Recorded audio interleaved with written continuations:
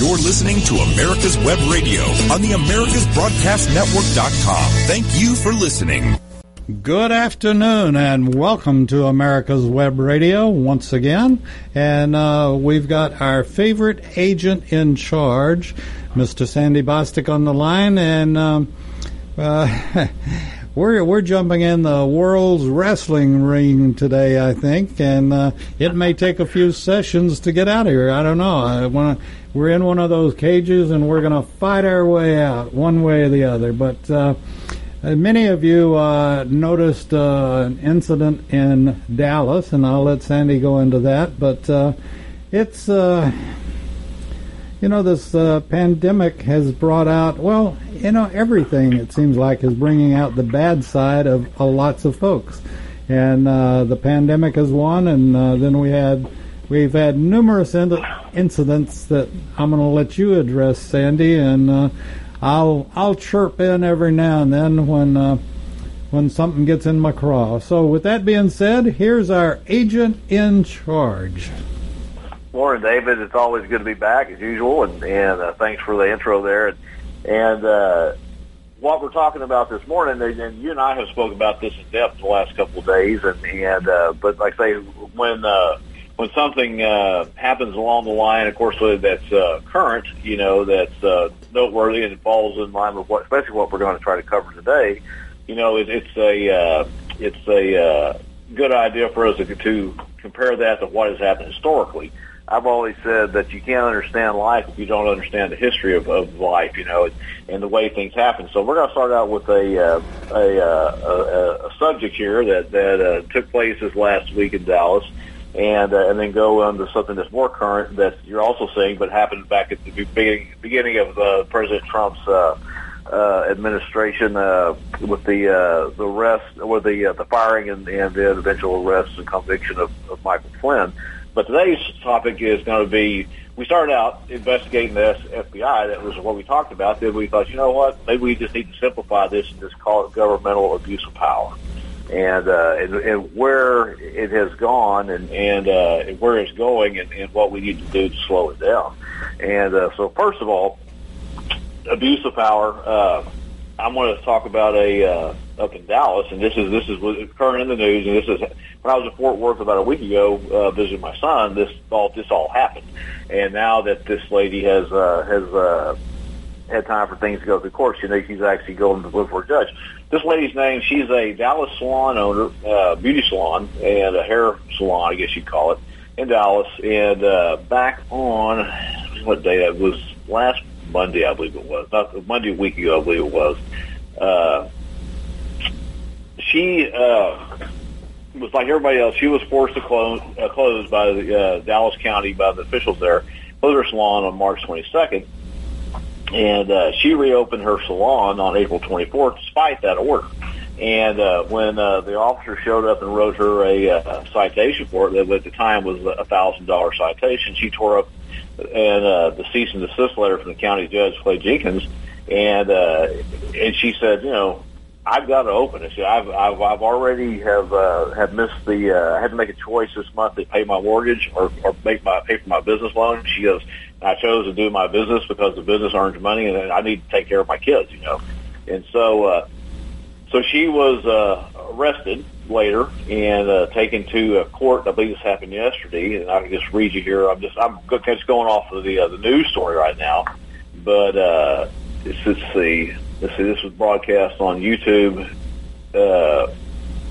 She stayed open and was closed down, of course. And she goes, and when she was talking to the judge at the sentencing, she said, I couldn't feed my family, and my stylist couldn't feed their family. She said we had to open up, and we had to go to work because we didn't have an option.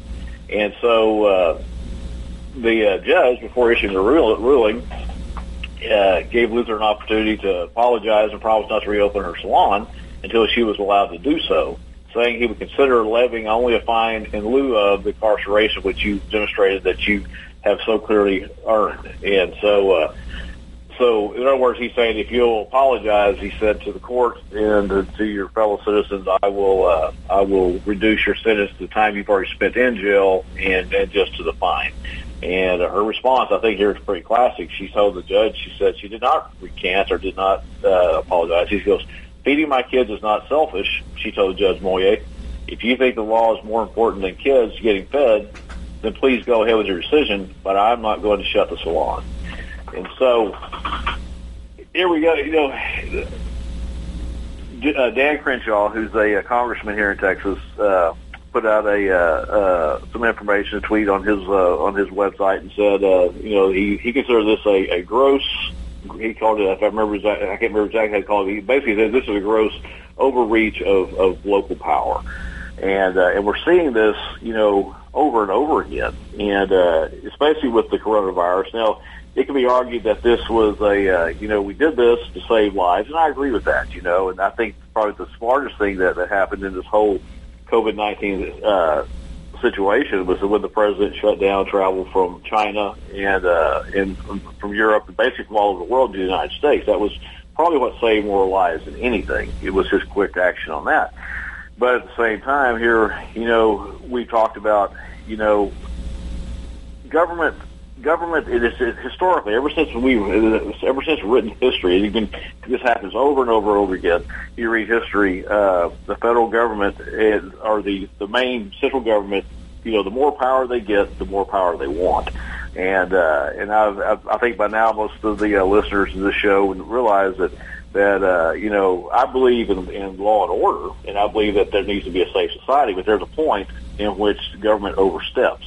And so in this particular case, it's definitely a gross overstep. I think this is going to have ramifications for many years to come. I know that there's going to be lawsuits that come out against these both the state and the local governments and also the federal government overreaching their constitutional authority and shutting down businesses and doing so without due process of law. And so, you know, this is even though there is due process here, I mean, you know, this whole situation is just excessive. And then I think this Friday, I believe, which is tomorrow here in Texas, I believe that the hair salons and everything else will be open, you know. And so just want to bring that to the forefront is that when the law is more important, when those trying to uphold and power is more important than the actual well-being of the citizens, we as a country, we as a world, but in particular the United States, we have a big problem that we need to fix. And so what are your thoughts on this situation, Dave? Well, you know, I saw the case and saw the information on it just like you did. And, you know, we were talking about this on our Women's Wednesday, which I wound up hosting today. And you know, and this was a store owner. She owns a dress store that she decided to open on May the 1st. And she waited until she had gotten the go-ahead. But, you know, she went through the same thing of having to close, and that's her business, you know, selling clothes. And Ginger and I talked about it, and, you know, I think maybe it's for the first time, but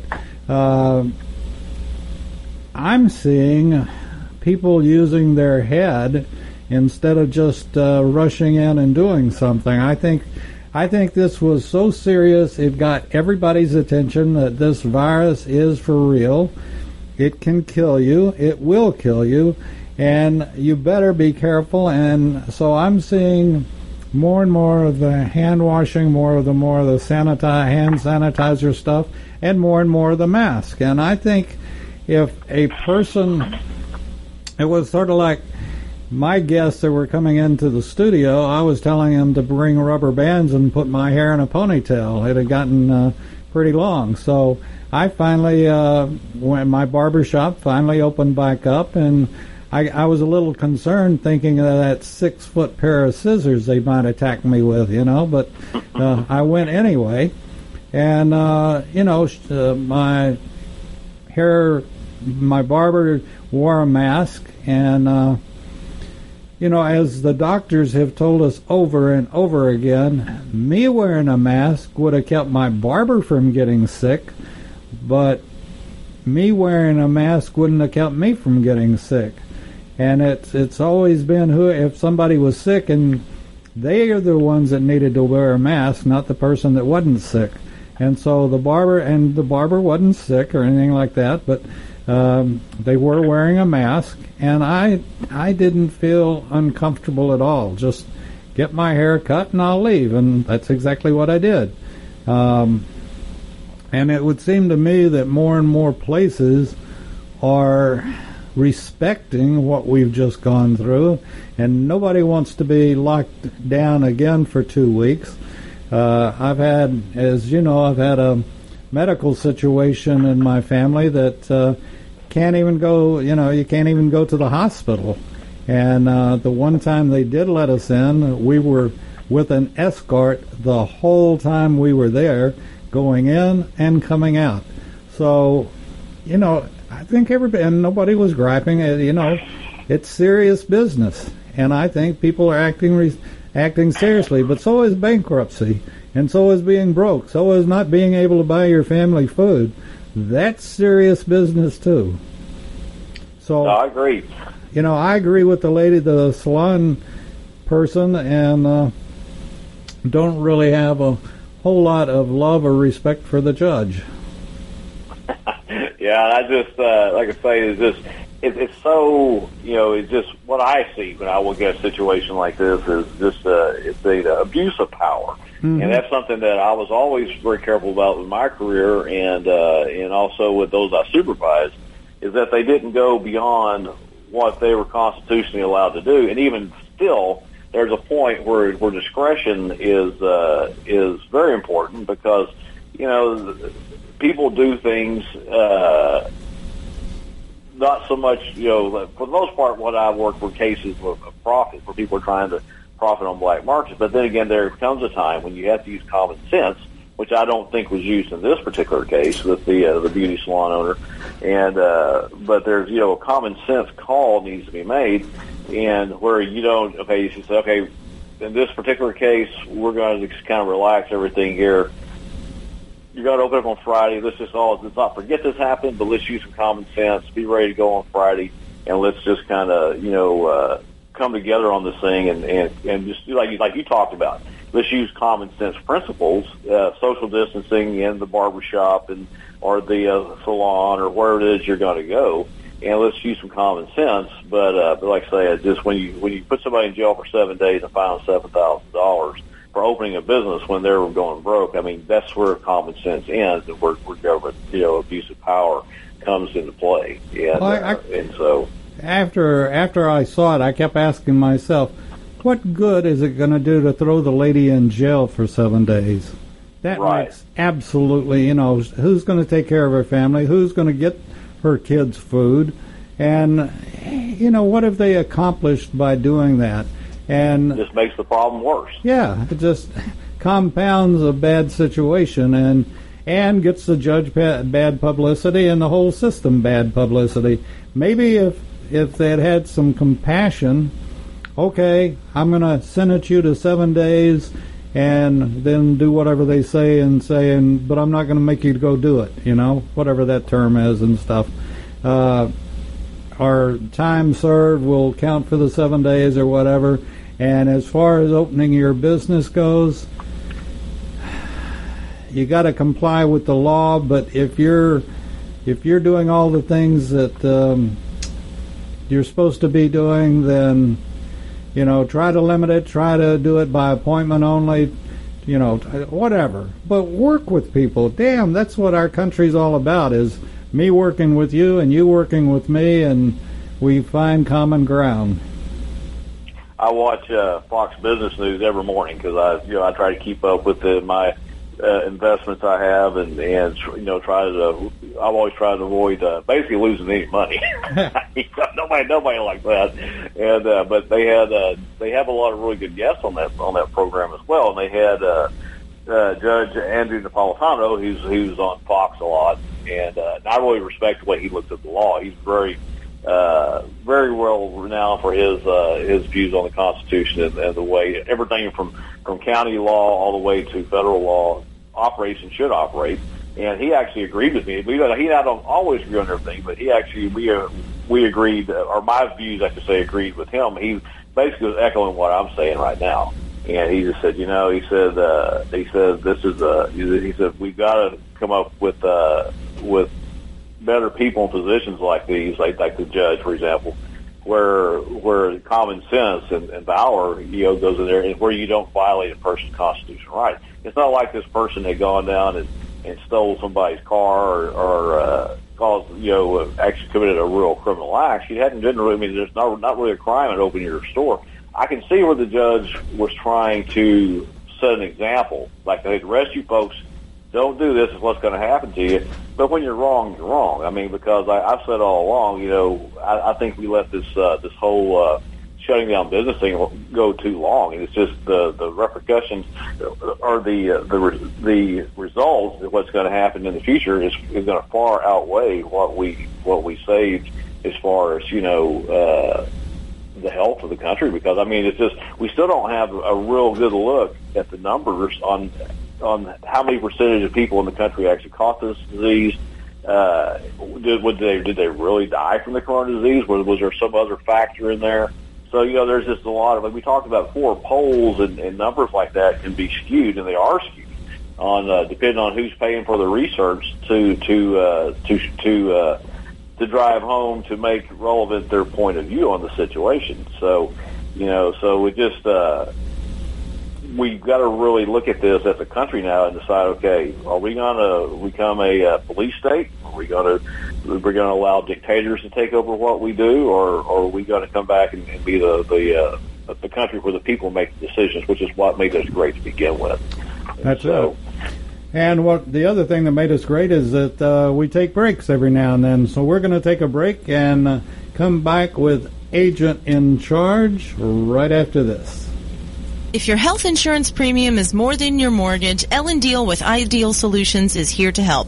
Whether you're a small business owner, individual, family, or baby boomer, email MAGA45CAG. Well, what do you think, Sandy? We're going the right way? I'll respond with 3 easy questions to help you determine if you can get away from Obamacare. As a 20-year veteran of the insurance industry, I'm here to help with all your insurance needs. Email Ellen Deal at MAGA45CAG@gmail.com.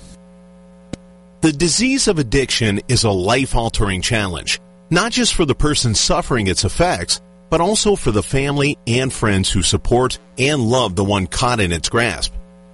What should be the course of treatment? Who is the best person to render treatment? And what is the best place to go for the care that is needed? We know that you want answers to these and many more questions. Call 770-696-9862 and speak to a representative of the Atlanta Healing Center. They can tailor a program specifically designed to address the needs of the person suffering with an addiction, or give you guidance as to where that help may be found. Information is the key, and the trained staff at AHC is here to assist.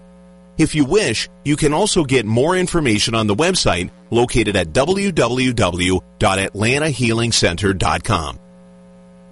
You're listening to America's Web Radio on the AmericasBroadcastNetwork.com. Thank you for listening. And we're back on America's Web Radio and Agent in Charge, and we have the Agent in Charge on the line with us, and we're talking to Sandy Bostic and about abuse of power. And you see abuse of power. It's not just in politics. It's not just in judges' position. Or, you look at abuse in power at the lowest end. You make a guy a manager of a ice cream parlor or a movie theater or this or that or whatever, and it's sort of like when you're in the Army. It used to be, not anymore, but it used to be. You give the guy, instead of being a private, you become a private first class. You got a rocker under your wings, and all of a sudden, I'm in charge, and you're only a private. And it's, everybody loves power, and everybody, if they get a little bit of power, they try using it. And I guess that's human nature. And they always seem like, how many times have we ever seen a new law to be passed, just to be reinforced with stricter regulations in the future. Which is, I think, that, what has been as far as the Trump administration, their success. I mean, you can't deny their success in revitalizing and reviving the U.S. economy, and in the first 3 years of the president's time in office, and it's just by relaxing the regulations and taking the restraints off them, off business, that really made it come back. So, but like I say, so back onto the topic of abuse of power. The next scenario, or not really scenario, but the next case I want to discuss is the one that's bothering me quite a bit as I watch the different sources of information come in, and that's on General Michael Flynn and his the investigation by the FBI into him. And so we're going to cover that in a lot more detail. But just first, I mean, because like I say, history, to understand history is to understand the way things are today and the way they will go in the future. And unfortunately, they don't teach as much history in the public schools as they used to, because you started talking to these recent graduates from college and high school and stuff, and they don't know much about history at all, and even the history of the United States. And so I find that kind of disturbing, and I would like to see more of a focused turn to history, because this way you understand, you learn from the mistakes of those before you, not to make those mistakes again, hopefully. And but anyway. But the FBI, as it's known today, it was born on July 26, 1908, and it was started as a small. It came out of the Department of Justice. The Department of Justice was, I believe, if I remember right, was founded in 1970, and they took members of then what was the Secret Service that was founded to protect the presidents after the assassination of Abraham Lincoln. And they decided that they needed to, protect the president, and also had them there to the Secret Service to investigate financial crimes against the United States. And out of the Secret Service came the FBI in 1908, and they actually changed. I'm looking for the number right here, the date, but they changed the name. It was originally called, the Federal Bureau. Let's see, it was originally called the Bureau of Investigation. And in 1935, it became the Federal Bureau of Investigation. Started out with just a total of 30 agents, and over time, we know they were the main reason for the formation of the FBI was to pursue criminals that were committing, criminal acts, mostly robbery, bank robberies, and illegal bootlegging stuff across state lines. In other words, so you and I talked about this on another show, where yes, in this regard, yes, when a criminal does cross the state line to avoid prosecution in the state that the crime was committed, it does become a federal offense, and the FBI was created to go after these guys, these criminals that cross state lines to avoid prosecution. And so started out with 30 agents, and then I believe about the time of the 1920s, 1930s during Prohibition, got up to about 300 to 400 agents and kept growing. And at the time, there was several of the senators and congressmen were really concerned about this, because they kind of grew up overnight and became a lot bigger agency than they expected. And they were afraid that this agency, the FBI, would abuse power. It would get too big, and it would be too strong. It would have too much capability, too much financing, and too many people trying to enforce federal law beyond the scope of their employment. Beyond the scope of what made sense. And so that takes us to today, and we were talking about General Flynn. Michael Flynn, those who aren't very familiar with him, he was, during the Obama administration, I believe from about 2012, I think it was. Let me look here just one second. I just can't. Dates don't always stick with me as well as they should. But he was the director of the Defense Defense Intelligence Agency. Sorry, I don't know how I forgot that. I've worked with those guys a lot. But he was the director of the Defense Intelligence Agency. He was more or less forced out. This was under the Obama administration. He was forced out. He was forced to retire, and and then I believe it was around 2014, because he continually was advising the president that at the time that they did not want to, the United States did not want to allow the rebels in Syria to overthrow the Assad government, because he said basically if you do that, we're going to have more fanatical fundamentalist Muslims around the country, and you're going to have the same situation that we have in Iraq. And so basically they got tired. They didn't like to hear that, and they didn't want that information to get out there, so they more or less forced him to retire. And there's other opinions on why he was forced out, but he is following his retirement from the United States Army. He spent most of his career working in the intelligence field, and very intelligent man, and knew the world situation real well. And during Donald Trump's campaign, he was hired to work with President Trump on advising him on what to say and what was going on internationally as far as intelligence went. As far as what was going, what to say, what not to say. What was going on in the espionage world. And so when he was when President Trump was elected in 2016, he was already serving with the president, as he was going to be, and was already in the pipeline to be his national intelligence advisor, the top dog at that position.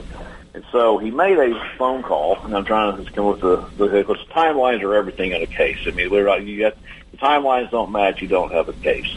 And so let's see, find this right here. I'm reading this off of information I pulled up. Let's see. Yeah, I'm sorry, just 1 second. Do they call this dead air right now? So I'm trying to find information here. But anyway, so he, prior to about January of 2017, Flynn made a phone call to the Russian ambassador to the United States, and they had a conversation and about working together in the future, and the two countries, what they could do together, and as far as getting past some of the problems, and there's parts of that conversation that has remained classified, but following the conversation, there was an investigation into Flynn through the Department of Defense to the IG's office there, in which they believe that he may have overstepped his authority too early and was representing himself as a government official when at the time he was not. And so what that in turn is the violation there, that's what they call the Logan Act. The Logan Act was founded in 1799. And the reason the Logan Act was founded is at the time the United States had a problem, and it was directly related with France, in which they would send diplomats into France and to negotiate different types of business deals and territorial disputes. And one person in particular, his name is, I have to look him up here just a second, but one of the diplomats, he stayed behind after these particular negotiations kind of fell apart. He stayed behind, and even though he was no longer employed by the United States government, he continued on as he was a member of the United States government and was making lucrative deals on all types of things. And so this couldn't be verified until several months later, because there was no electronic transmissions back then.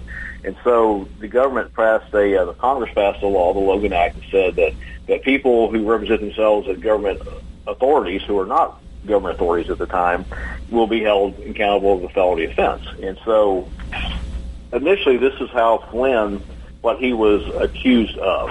Okay, and so the information went to the FBI, and the FBI sent in a couple of agents to go talk to General Flynn about this.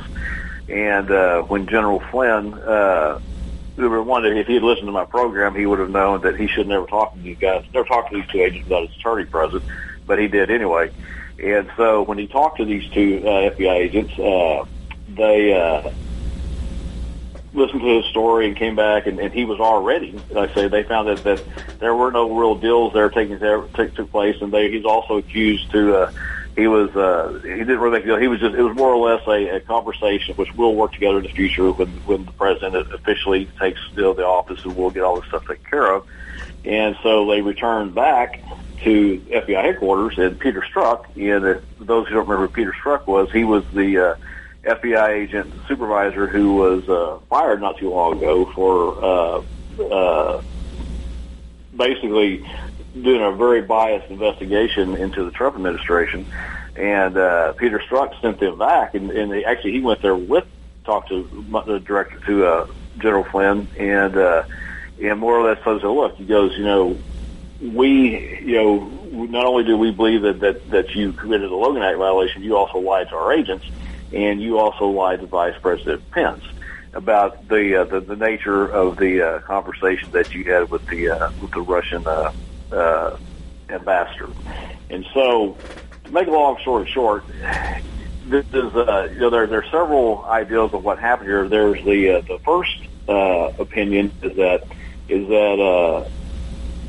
what was going on with the FBI. They call this a very politically biased, a very politically motivated investigation into Flynn. And it's argued that what they were trying to do was get General Flynn fired again, or removed from office, and to basically embarrass the president in the first few weeks of his presidency. But I look at it from a whole different perspective, and because having been an agent and knowing the way that agents work and the way federal investigations work, I've maybe the only person who has this opinion, but I think that the FBI's attitude on this whole situation was their motive was a whole lot different than what actually came out of the press. And so, and basically the way it works, and I've done this, the reason I know it works, because I've done this several times in a lot of my cases, and you find a person when you're trying to get into an organization, when you're trying to figure out what's going on in there, you get information on what you try to do. Of course, you try to find an informant that you can pay that will provide you with information. Obviously, to find an informant that would do anything against the Trump administration would have been difficult to ever pay them. They're come with someone at that level.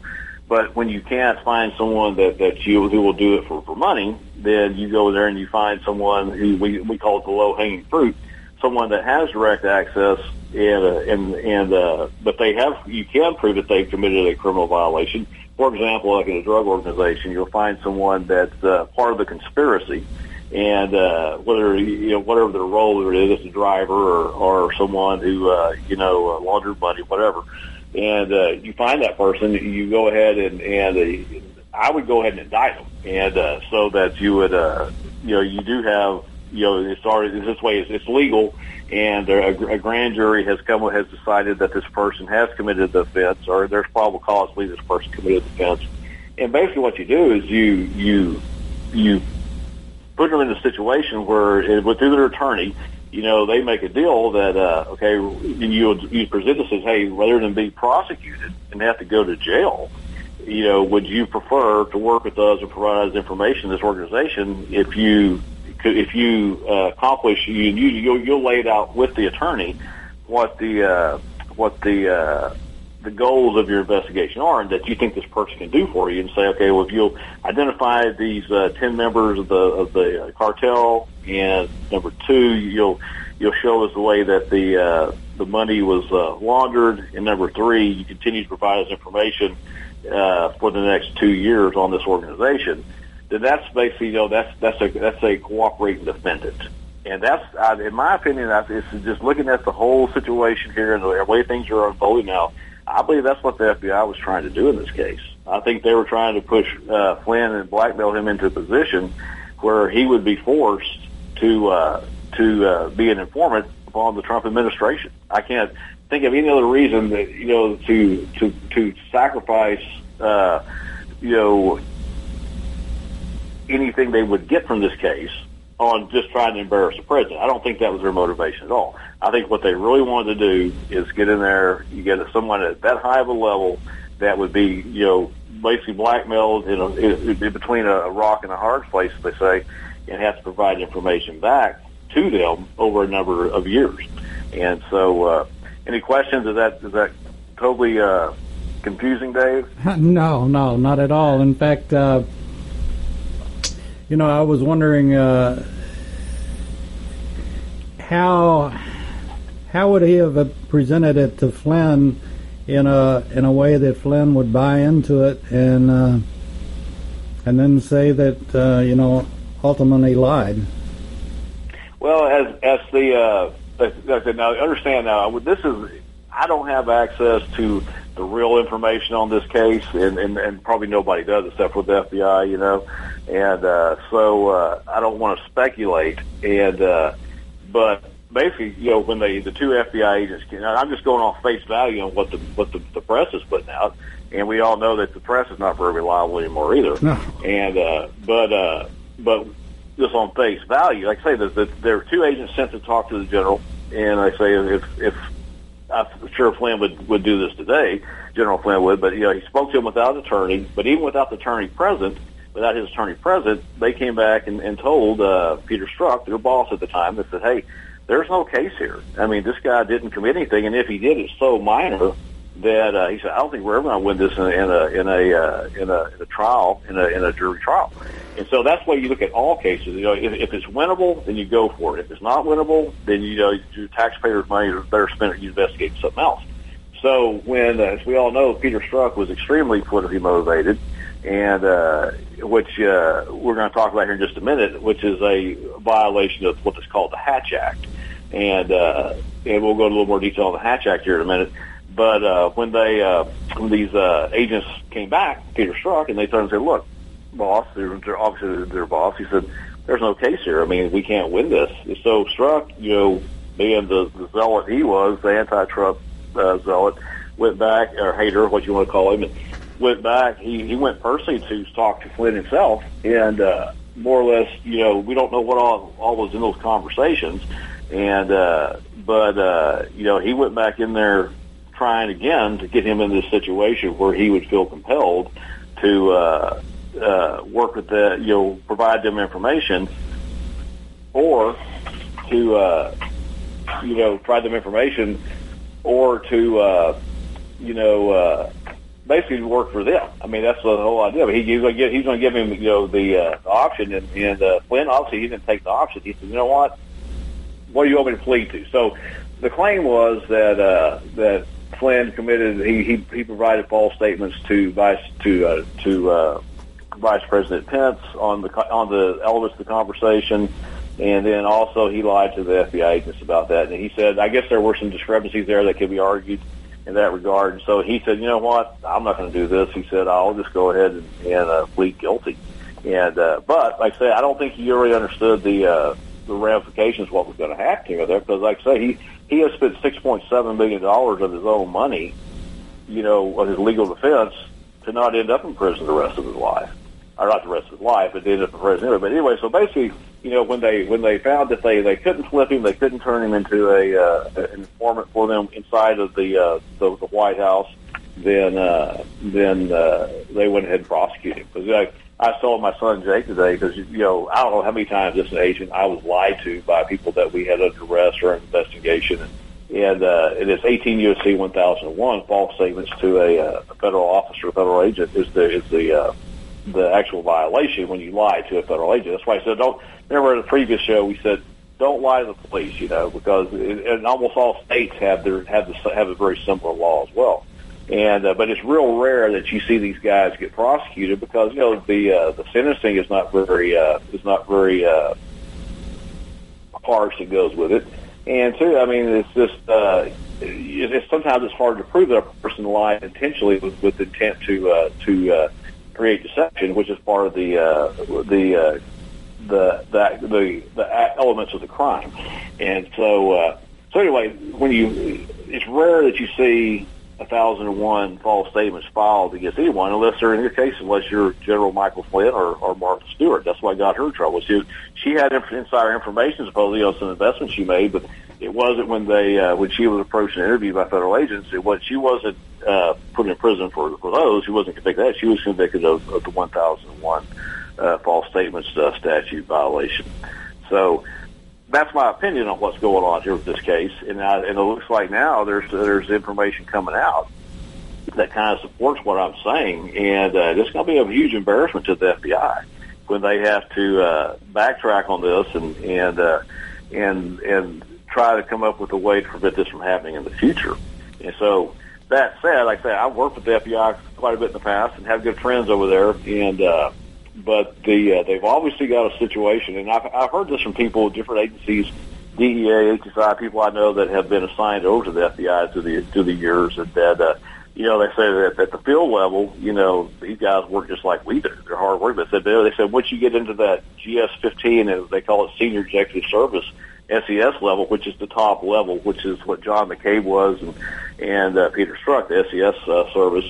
They said they've got a big problem. They said politics have gotten in there, and it's clouding every decision they make. And so, you and I talked about this a little bit. Who's watching the watchers? I know you had mentioned, well, it should be the media, but the media is as bad, if not worse, than they are. So who do we have? And this, I talked to a couple of other people about the show today, and everybody concurs, and I can't address younger folks, but anyone that's 35 and older, we all agree that we had put the FBI up on this pedestal, and we always have. And, during all, I was a spy for the FBI, or I led 3 lives, or FBI with Ephraim Zimbalist Jr., and, we all put the FBI up like it was, they walked on water of some sort, and to think that we've got this kind of stuff going on, and as I'd mentioned to you before, this isn't really, if people remember back and they remember who is the legendary FBI person, and that's J. Edgar Hoover, and that's why the FBI building is named after him, I believe. I've been in there several times. It's still named after him. Yeah, and it's he was no saint, and I think that was the first real sense of abusive power was J. Edgar Hoover, and I think he had files of every kind on everybody in the swamp, and excuse me. And it just was one of those things that you felt bad then, but this is almost even worse, that you have agents right. that are doing this.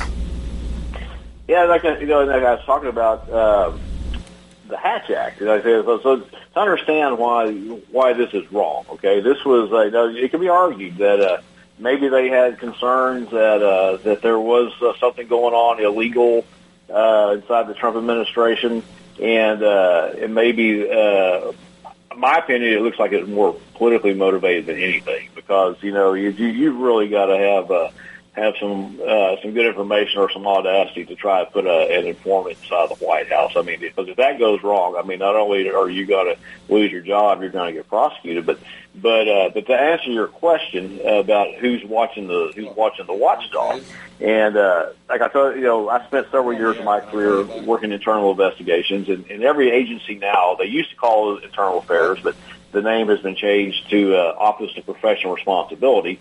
It's the same job.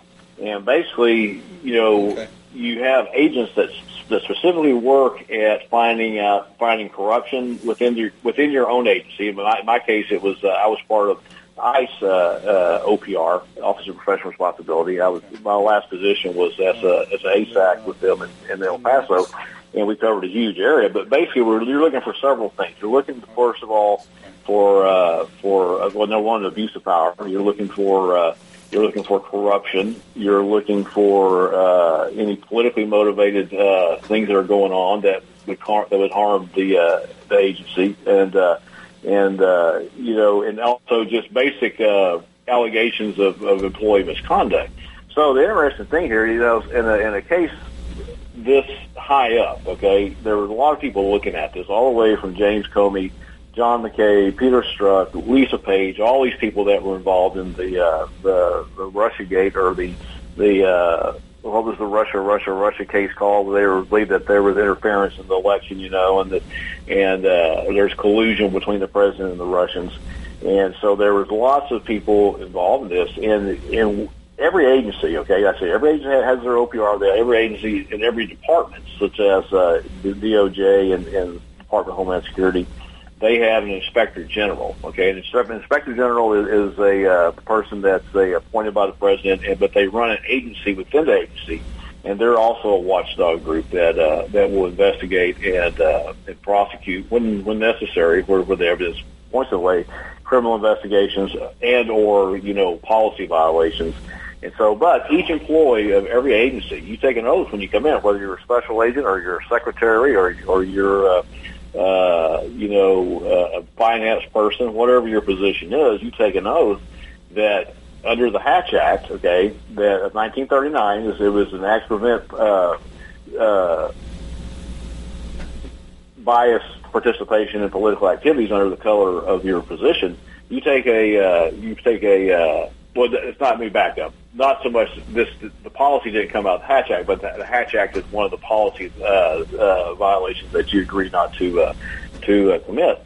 But so when you essay an employee, whatever level you're in, if you have knowledge, if you have any type of knowledge at all, and any information at all, that there is an employee or groups of employees that are committing policy or illegal criminal activities within your agency, you're required to report that either to the Office of Professional Responsibility, OPR, or the Inspector General of your agency. I mean, it's a requirement. And the thing is, if it's ever proven in an investigation that you had information and didn't come forth with it, it's the same as lying, and then you can be removed from that position. And so there's a lot of people in the FBI who knows what happened, but from my knowledge, what I'm seeing, nobody's reporting. And so, which leads me to believe that they've got a problem up there at the very top of the FBI.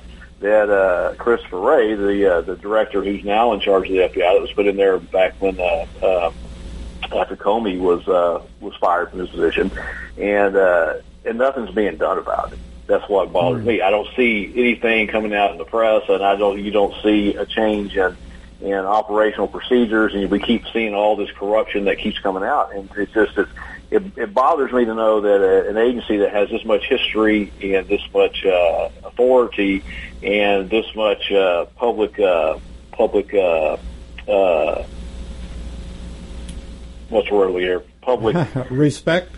They did have so highly visible that they can't seem to get they can't focus on protecting the country anymore, and it's worse. They want to send the country in the direction that they perceive as the best way for the country to go. That's not their job. No. And so their job now, if you don't, to understand the difference between the FBI and the CIA, and we've talked about this again also in previous shows, that the CIA, for the most part, their job is to gather intelligence internationally, okay?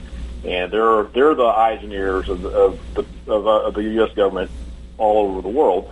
The FBI, on the other hand, they are tasked with domestic intelligence. Okay, so if there's spying going on inside the United States, especially if it's been going on for years between the Russian government and trying to spy on us, we spy on them in their country. The FBI is tasked with staying on top of that and figure out who the spies are. Prosecuting them when the evidence permits that to happen, or expelling them. And so they do the same job interior-wise that the CIA does internationally.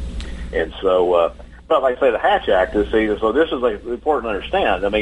All this stuff is going on. What I've seen, the main players in this whole Flynn investigation, if it goes the way it looks like it's going to happen, and the Flynn's defense team seems to think they have the information that will definitely get their client exonerated.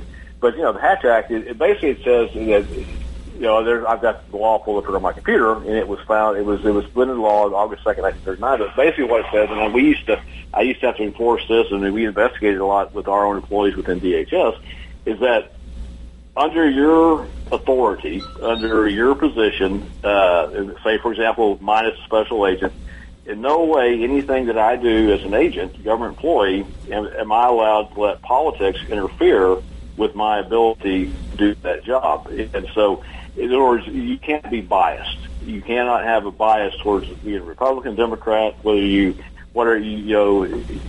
can't have any type of association as far as the job goes that would cause you to not perform your job. And so what I'm seeing here is that I think we'll eventually come out of this. If it is properly investigated by the IG from DOJ, I think you're going to see a lot of hatchet violations where I think that most of this, for the most part, was politically motivated. Just by looking at the history of what has already happened, what we already know about the Russia investigations, and going back to the Hillary Clinton email investigation, where there was no investigation in that. I mean, they call that an investigation. There was no investigation.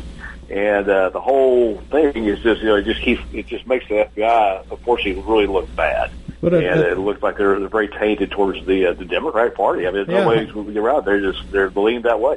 That's what I started to ask. It looks like, because of the Hillary situation and now the Trump situation and all this, it almost looks like not only do we have a Democratic media, but we also have a Democratic FBI, and that goes against everything that the Constitution stands for.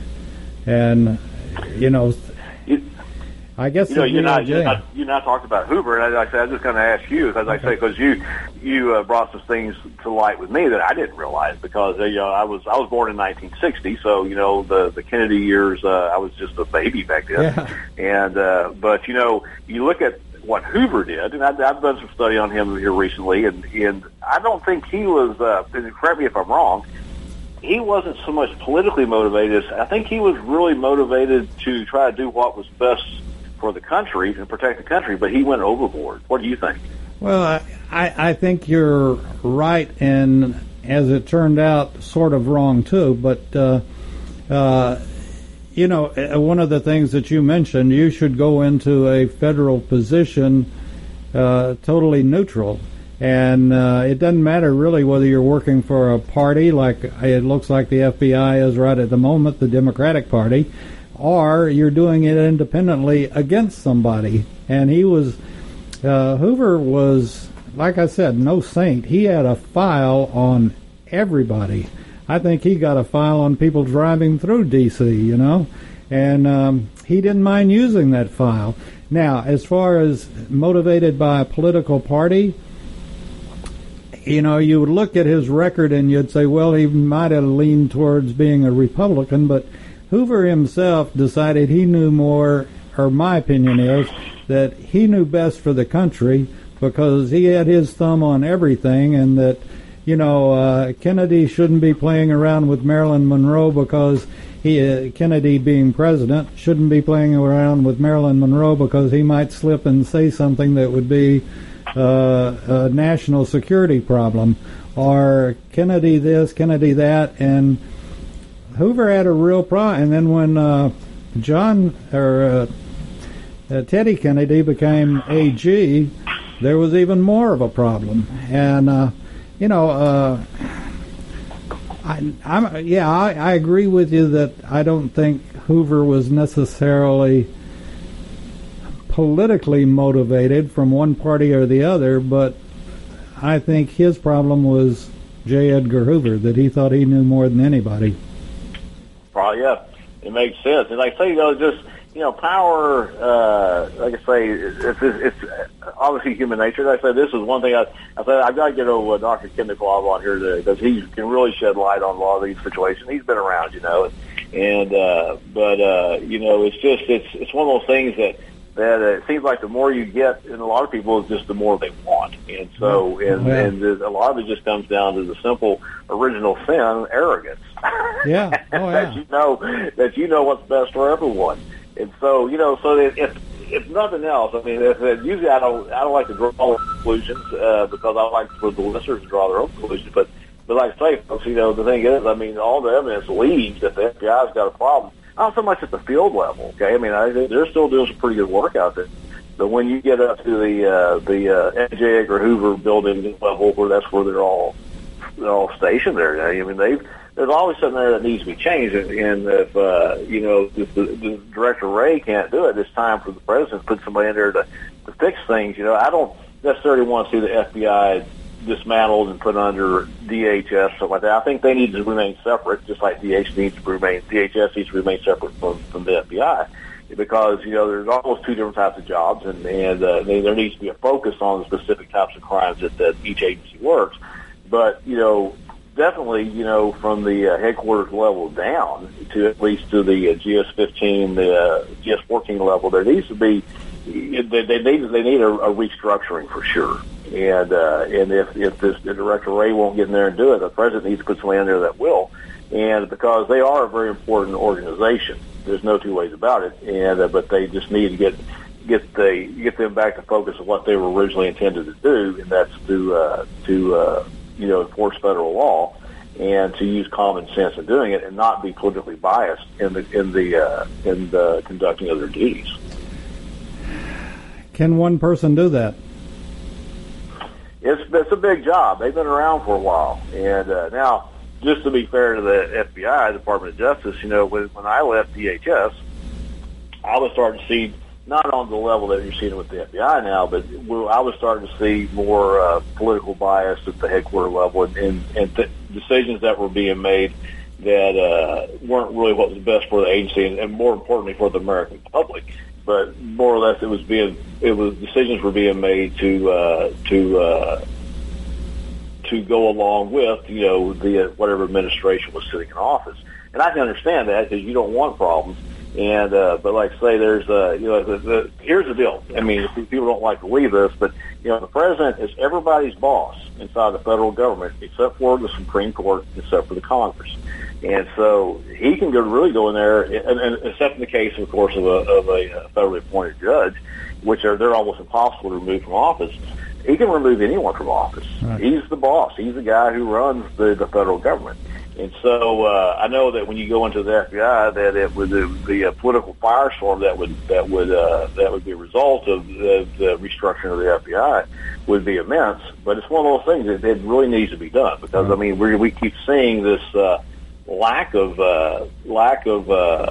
unbiased investigating going on at the super high level in these investigations, and I don't think the American people want to be told by the FBI who should be in control of their country. Right. You know what I'm saying? I mean, they really, they make that decision at the polls. We've once again run out of time. I want to thank you for another great show, and we'll do part 2 next week, if that's all right with you. Sounds good. I'm looking forward to it. Take care, Sandy. You're listening to America's Web Radio on the AmericasBroadcastNetwork.com. Thank you for listening.